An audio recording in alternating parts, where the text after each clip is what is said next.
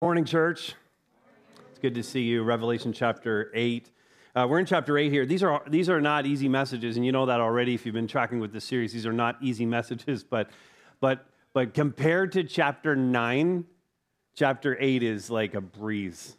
So, every once in a while in the church, you'd have these, like we used to call them 100% Sundays, where you try to get like everybody to come to church, like, friend day or these kinds of things, like invite friends, bring people to church, like just pack the place. And next Sunday with Revelation 9 might be like, don't come to church Sunday. It would be, that's how harsh chapter 9 is. But good news is you've come this week, so it's chapter 8, but it still has its own weightiness to it. We often think that the only way, we've had some soul-stirring worship here already this morning, but we often think that the only way to have a soul-stirring moment is to be in a place like this, at a time like this, with exuberant, cheering or singing. It needs to be the big thing when the crowd we're in erupts and we're swept into this euphoria of the moment, this moving experience. And we might think about a concert you went to, or you might think of some playoff game that you went to where the crowd was just swept up in the moment and it was an incredible euphoric experience. And it can happen that way, there's no doubt about it. I've been in experiences like that, but that's not the only way. In fact, one of the observations repeatedly made by reporters covering the Queen's funeral last week was how quiet the thousands upon thousands of people on the streets of London were. How hushed it was. The noise that you would expect with such numbers of people, tens of thousands, hundreds of thousands of people in a busy city like London, you would expect it to be so noisy, and it just wasn't. Instead, there was in its place this hushed reverence that comes with an overwhelming sense of the gravity of the moment. And that's not unlike what we read here in the opening verse of chapter 8. As the dramatic events of the last days are continuing to unfold for the Apostle John, he notes in verse 1, when the Lamb opened the seventh seal, there was silence. There was silence in heaven for about half an hour. One commentator said that the moment was filled with dreadful anticipation. And such a moment compels a response from us, the readers, all these centuries later. What will I do? The question is, what will I do with what I'm reading here? What will I do in light of the events to come? How is this going to change my life now? Because if we've come here simply curious by apocalyptic literature and preaching on the end times, if we've come just to satisfy some insatiable need we have to try and figure out the future, then we've failed. We've failed as Christians. We've failed as listeners of God's word. The apocalyptic literature is given to us to encourage us, but also to challenge us in how we're living our Christian life. And so as we approach Revelation 8 today, the question has to be, how am I going to be different when I leave this place today, when this service ends and I turn off my television? How is my life going to be different? That's what the apocalyptic literature compels from us. And so let me read these 13 verses from Revelation 8. You follow along in your Bible as I do.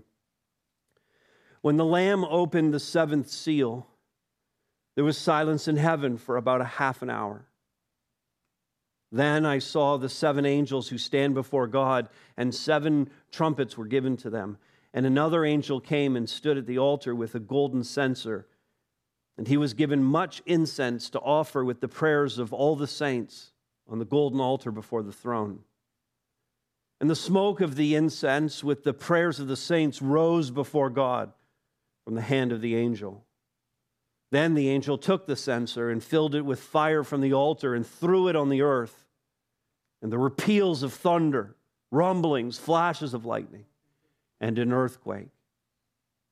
Now, the seven angels who had the seven trumpets prepared to blow them, the first angel blew his trumpet, and there followed hail and fire mixed with blood, and these were thrown upon the earth, and a third of the earth was burned up, and a third of the trees were burned up, and all green grass was burned up.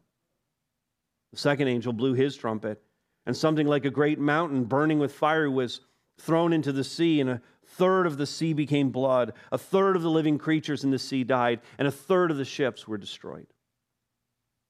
The third angel blew his trumpet. A great star fell from heaven, blazing like a torch, and it fell on a third of the rivers and on the springs of water. The name of the star is Wormwood. A third of the waters became wormwood, and many people died from the water because it had been made bitter.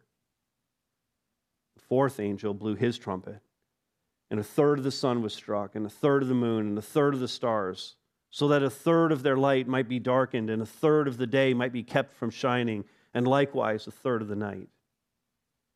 Then I looked, and I heard an eagle crying with a loud voice as it flew directly overhead.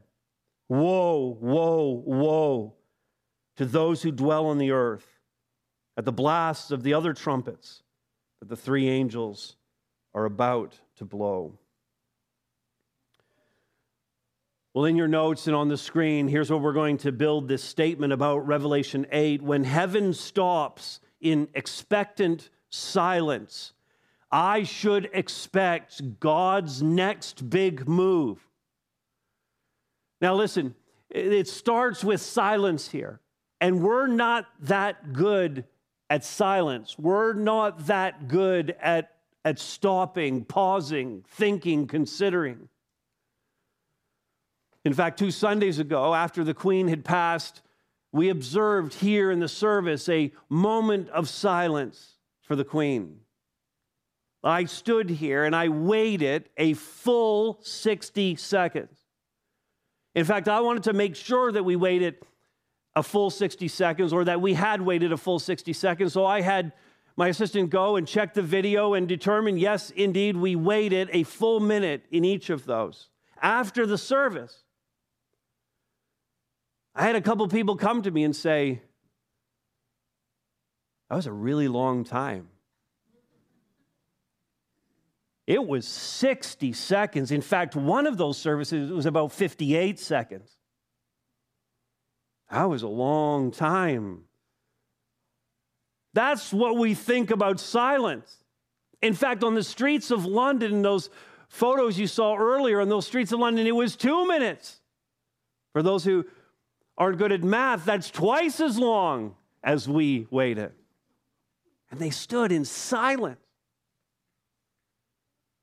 But then John here in Revelation 8:1, he says the silence lasted about a half an hour.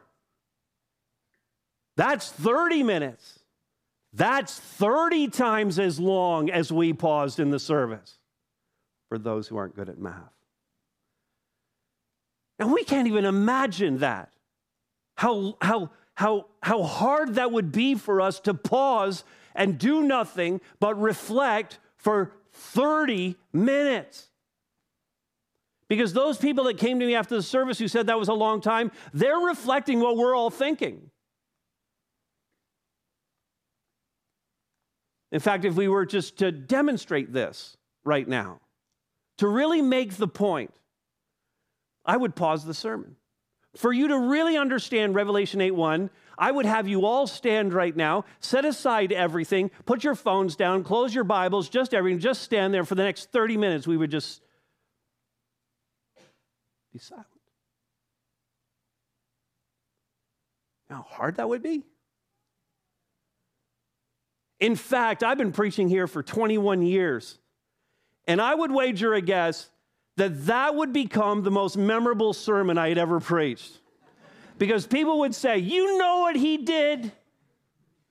He probably didn't have enough time for sermon prep this week, and so he just had to stand there for 30 minutes. Do you know how long that is? But that makes the point, doesn't it? What John records here is so otherworldly. It's so out of the norm. And that's what ought to catch our attention. And that's what leads us to believe that this means God is on the move, that something big is about to go down. Bigger than the Queen's funeral, which was massive. Bigger, if you're a student of World War II, bigger than the D-Day invasions, the largest amphibious invasion in the history of humanity. Bigger than the atomic bombs being dropped on Hiroshima and Nagasaki, the two largest man-made explosions in history, the only time that such weapons have been deployed against human beings. Bigger than that. Bigger than 9/11 with all of its implications. Bigger than the Black Plague, which claimed the lives of tens of millions of people. Bigger than the eruption at Vesuvius. Bigger than anything the world has ever seen. Because it started with heaven stopping in silence for 30 minutes. And when heaven stops in expectant silence, I should anticipate that God is on the move.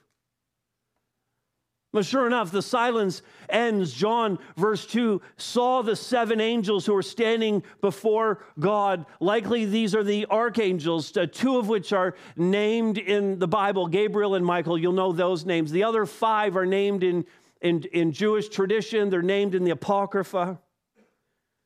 They were given 7 trumpets. And so this 7th seal, we have this scroll. It was in the hand of God. The Lamb is opening the seals. The 7th seal is being opened. And as it's being opened, it unleashes the 7 trumpets. So the 7 trumpets are actually the content of the 7th seal. We're going to get to it eventually, but that 7th trumpet is actually the 7 bowls. And so everything is contained. Everything is on the scroll. And what we're reading here is the content of this scroll. It is the judgment of God. This is God unveiling the full impact of his judgment on the world. Now listen, Christian, I want you to hear this. If what we read here is really going to go down as John records it, the question is, should it not inform every aspect of our lives here and now? But sadly, most of us have arranged the priorities of our life in a way that does not reflect the reality of Revelation. As if we're leading our lives without any thought whatsoever as to what God is going to bring on the earth in judgment. We need to think about this. Have we arranged the priorities of our life so they reflect the reality of what is to come? This tweet I saw this week, it caught my eye, and it's not as far as I can see, the man is not a Christian man. He's a motivational type speaker, speaks into business, that kind of thing. But here's what he said. This is a tweet, and his Twitter handle is I am Aaron Will. He said this: what fascinates me is that hardly anyone is wondering what we're actually doing on this planet. Most accept the work, eat, entertainment, sleep cycle as life. Now, again, this man's not a Christian as far as I can tell, but he's speaking right to us as Christians, because most of us, even as Christians who understand the things that we're reading in God's Word, we're in the same cycle. We're so caught up in the work, eat, entertainment, sleep cycle. And it just goes round and around. We accept this as life and have no desire for a deeper understanding of our purpose in this universe. And as Christians, more than anyone else on the planet, we should understand this. That there is a higher purpose. There's more going on here. And work, eat, entertainment, sleep is not life. Not the abundant life that Jesus described. It is aimless drudgery. It's short-sighted. It's naive. It's unbecoming of a follower of Christ. As Christians, our lives are to be focused, directed, joy-filled, purposeful. Paul said, in fact, of those who received the gospel, who believed in the substitutionary atoning death of Jesus Christ, who have appropriated for themselves the power of the resurrection in their own life, for those who have received Christ as Lord and Savior, that we have, this is what he writes in Colossians 3:3, we've died, and our life is hidden with Christ in God. We've died to self. He would say in Galatians 2:20 that we are crucified with Christ. The self is dead. I am Christ. My life hidden with Christ in God. He would say to the Philippians, for me to live is Christ. Everything about my life is Christ. The priorities of my life are arranged by Christ. To die, that's gain. Then I get to see him. But right now I'm living for him. I'm preaching for him. I'm telling people about him. I'm showing mercy in his name. I'm living a holy life. For me to live is Christ. Here and now, to die is gain.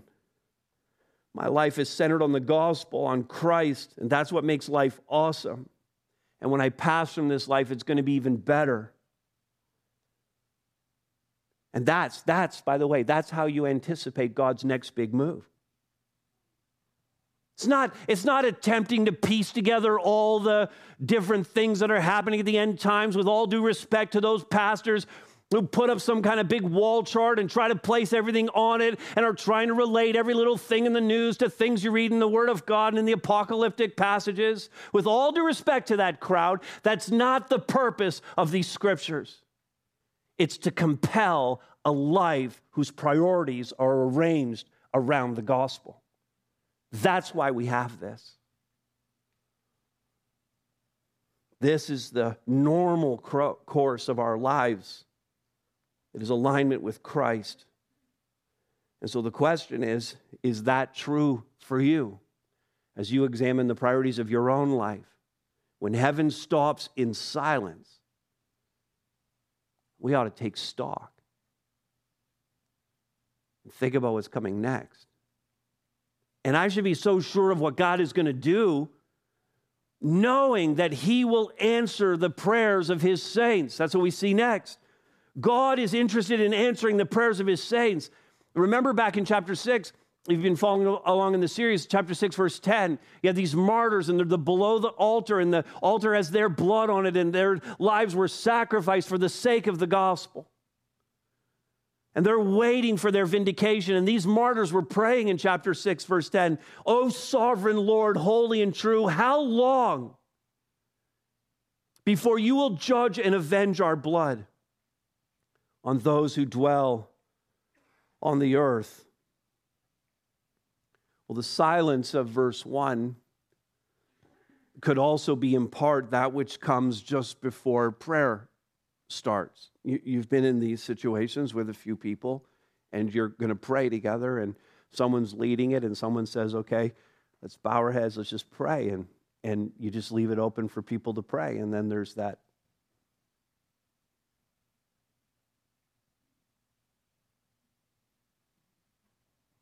Right? Have you been in that prayer time? Where you just say, let's pray, and then no one prays, and it's just quiet, and you know what everyone's thinking? Everyone's thinking, I wish someone else would just pray. When really you should be taking advantage of that time to just focus on the Lord and just thank him and begin worshiping him. And you don't need to pray out loud, and no one needs to pray out loud. And in part, at least, that's what's happening here in verse 1 with this silence. Is it's a pause before prayer, before the prayers of God's people are acknowledged. And as this scene unfolds, we see in verse 3 another angel who came and stood at the altar, and he has a golden censer in his hand, and that's a flat, open pan, would have a handle on it, and the priest would use it to move hot coals to or from the altar. In this case, it was mixed with much incense, the verse says, to offer with the prayers of all the saints on the golden altar before the throne. Verse 4, you have the smoke of the incense rising up with the prayers of the saints. So all the people here with like Catholic backgrounds and Anglican backgrounds, you're all like, oh yeah, see, I told you, right? And all the evangelicals are slightly uncomfortable right now with the thought of incense. But here it is in the scriptures.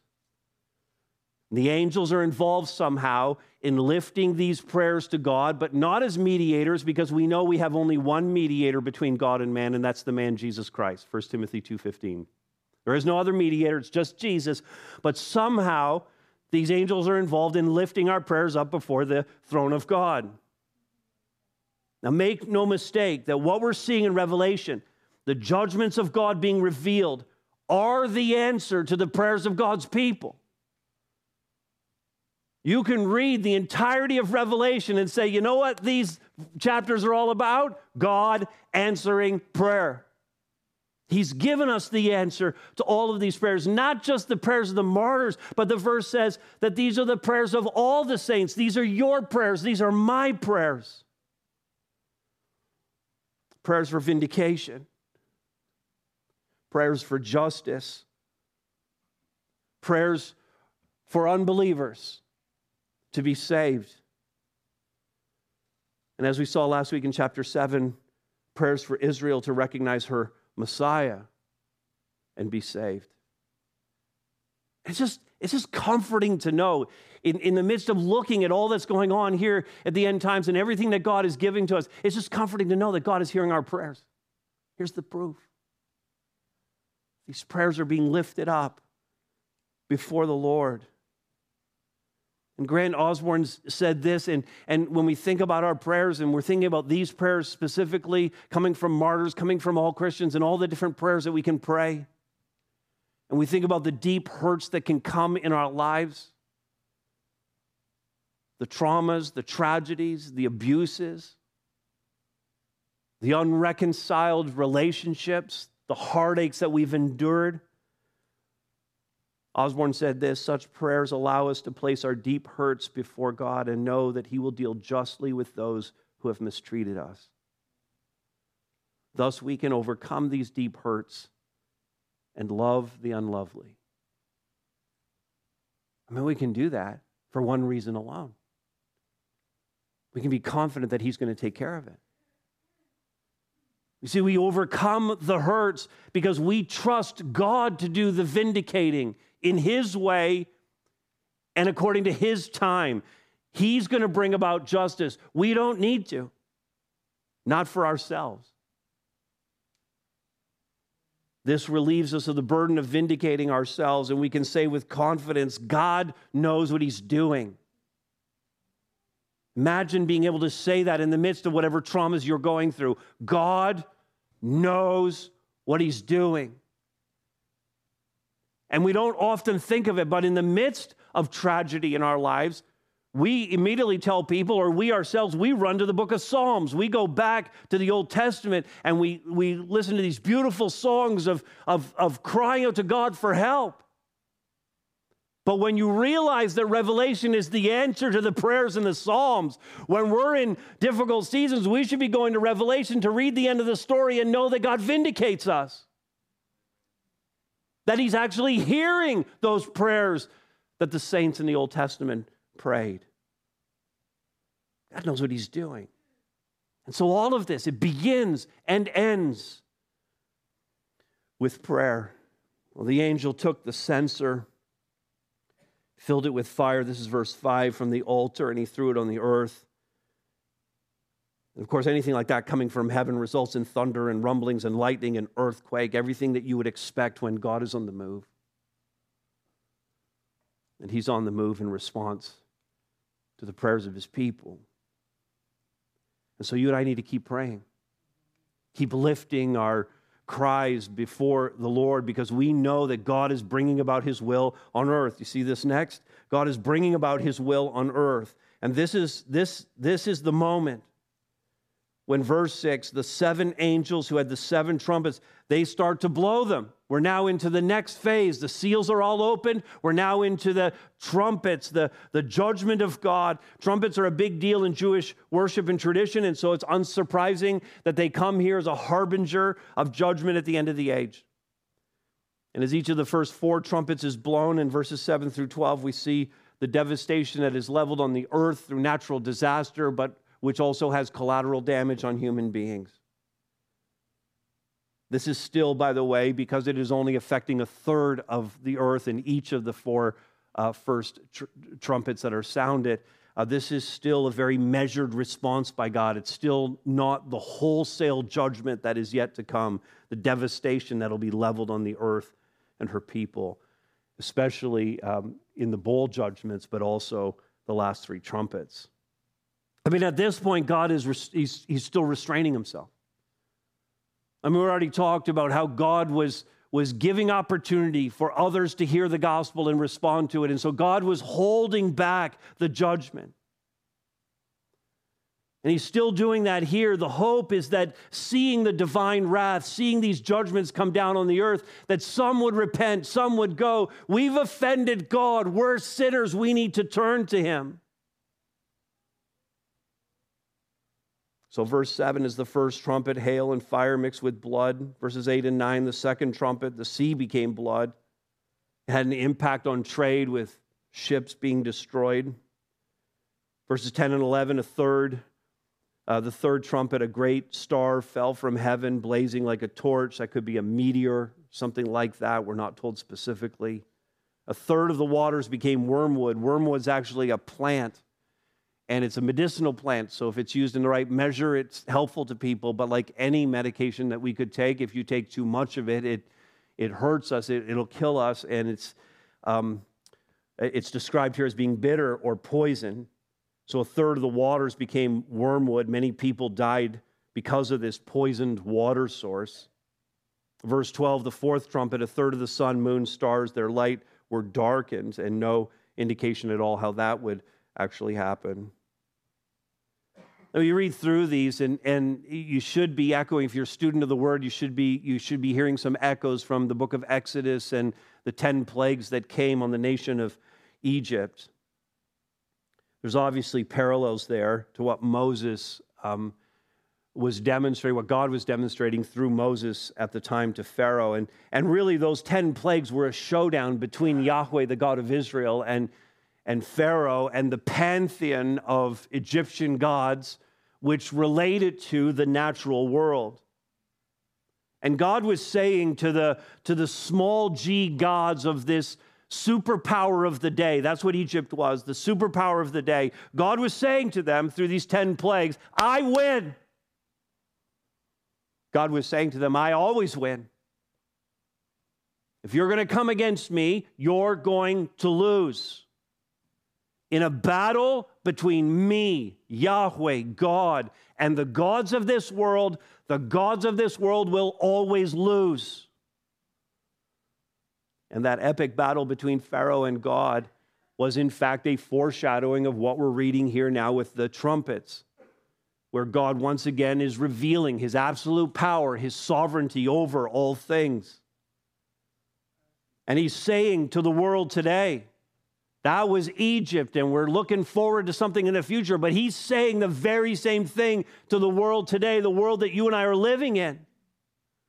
You think you're so great, powers of this world. You think you're so in control. You think you don't need me, Yahweh says. But you're picking a fight that you cannot win. And on the timeline, we're somewhere between Exodus 7 to 10 and the plagues and Revelation and these trumpet judgments that are coming. And we have to ask ourselves, if God were to return right now, what would he be judging in us? What gods would he be defeating? What are the gods of this age? And more importantly for us as Christians, because we say we worship Jesus Christ alone, but then along the way we stop into all these other little temples to do a little worshiping. We have these other gods. We have these idols in our homes and in our lives. What do I need to repent of? What needs to change? What needs to go? In fact, let's talk about that for a moment. Let's talk about the 6 gods of this age. And you be asking the question if you worship at any of their temples. The 6 gods of our age, they're known by various names. I've tried to keep this very simple. The first is this, the God of comfort. The God of comfort. By the way, rest and comfort are God's idea. They're a gift from God. He wants us to rest. That was part of the original creation, that there was a day of rest built into it.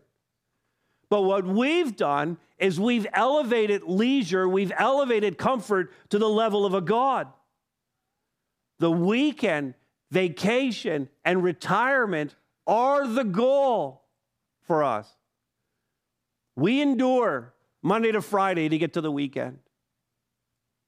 We endure week after week after week in any given year to get to that vacation week. And we endure year after year after year of our career to get to that retirement day. And in fact, the smartest among us will have planned out so carefully that we can retire early and begin living for ourselves.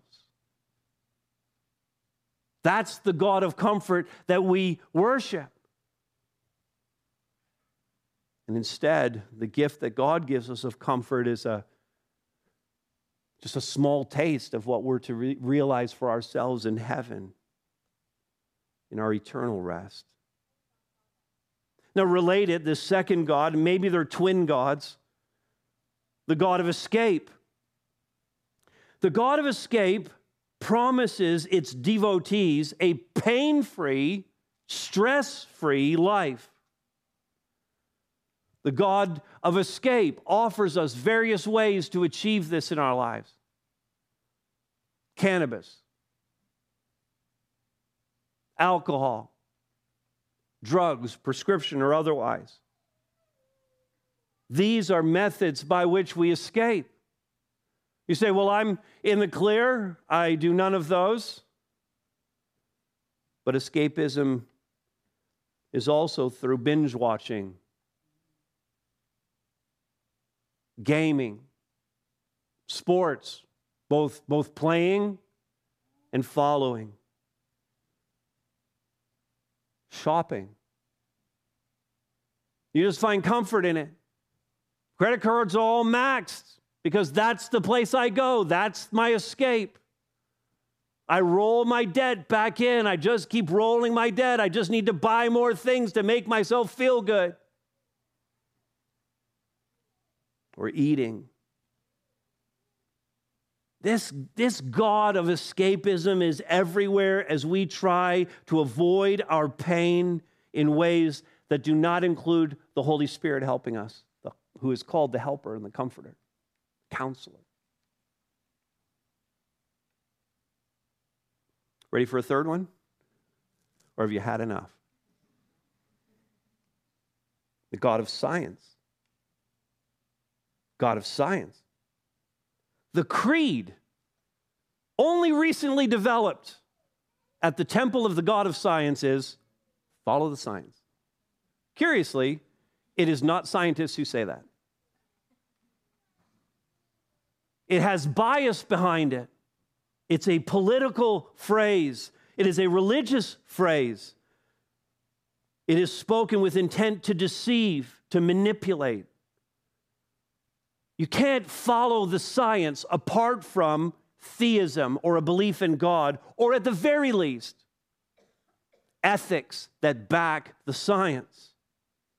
Science, in fact, one of the best understandings that we can have of science is this. Science is the discovery of God's creating and sustaining methodology. Science is the discovery of God's creating and sustaining methodology. And science that forbids inquiry is the worst kind of religion. How about this one, the God of celebrity? The God of celebrity is no longer reserved. If you are a devotee of the God of celebrity, it's no longer reserved for those who are like super famous, like Hollywood stars or musicians. Not for the people who achieve the highest levels of being famous. This God of celebrity would promise anyone the recognition. However small, you can be a celebrity with a select group of people. But this is promised to us with the likes and the shares of social media. And how many young souls especially are being crushed under the weight of the pursuit of affirmation and recognition that comes with those likes and shares. And parents, if you do not believe that this is crushing the souls of your children, your teenagers, then you are naive indeed. This God is pervasive. If you go to the temple of social media in any of its forms, beware that this God will possess you. Two more, the God of wealth. The God of wealth. Wealth is not the problem. Money is not the problem. Money is never the problem. Paul said in 1 Timothy 6:10, the love of money, not money itself, but the love of money is the root of all kinds of evil. And Jesus warned in the Sermon on the Mount, this is Matthew 6:24, you cannot serve God and money. You can serve God and you can have money that helps you in your service of God, but you cannot serve both of those. And in Matthew 19:23, he said, only with difficulty, Jesus said, only with difficulty will a rich person enter the kingdom of heaven. It's not impossible. It's just harder. Because money, the love of money, is such a strong, strong, false deity in our lives. So seductive. I have one more. Do you know which one I missed? It's maybe the most obvious. The God of sexuality.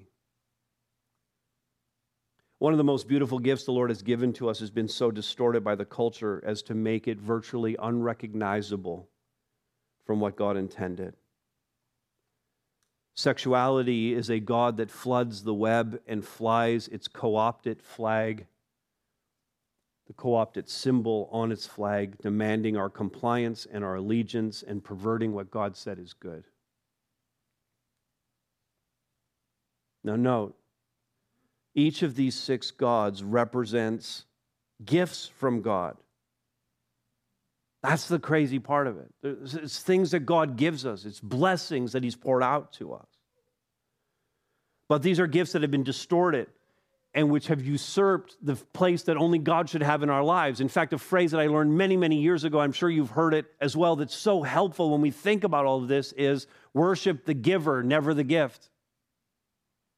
Worship the giver, never the gift. And if you ever become so enamored by any of the gifts that God gives you, take a step back and go, do I love this too much?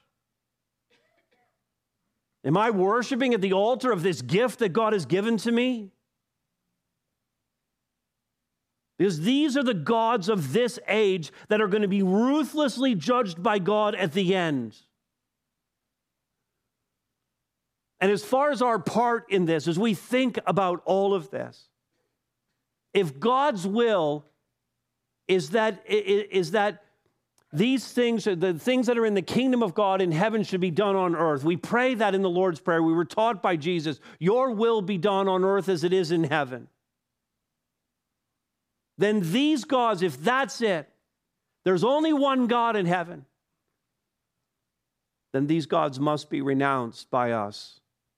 And the one true and living God must be on the throne, must be the only one on the throne of our hearts.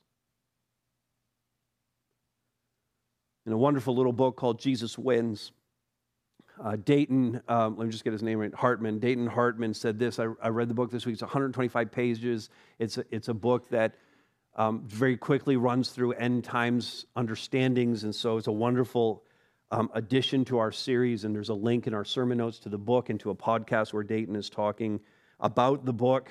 He said this: the kingdom of Christ is already here through His church. Our churches are outposts or embassies of Christ's rule and reign, and yet we are still waiting for the return of the King with His kingdom in full. It's just the now but not yet aspect of the kingdom. The kingdom is here through us. We're seeking to live out the principles of the kingdom of God. The full realization of the kingdom is yet to come. And so we're this outpost. Our church is an outpost. Your home, your Christian home, is an outpost. You, as a Christian, are an ambassador in a foreign land. And this is why we have to hold out on what we believe about all of these things. This is why we hold out, for example, against the full force of the culture's view of sexuality. We're the only ones who believe what we believe about sexuality. A biblical model for that, what God intended. We're the only ones still believing this. And we're holding out against the full force of the culture. We have to be the outpost for those who are caught in non-biblical forms of sexuality. We have to be an outpost. We have to keep the light on, so that when they come to their senses and realize it, there's a place for them to go, a refuge. That's our mission in the world. Keep the light on.